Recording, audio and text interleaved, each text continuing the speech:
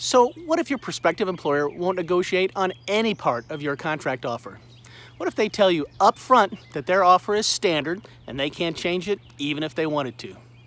Well, you now know exactly what kind of organization you'd be working for and what your role would be within it. You'll come to work, punch the clock, spend the day creating your work product to their specifications, and then punch out. Your company views the book, The Art of War, as a business book, and you're going to be one of their foot soldiers. Feel free to extend that metaphor as far as you'd like.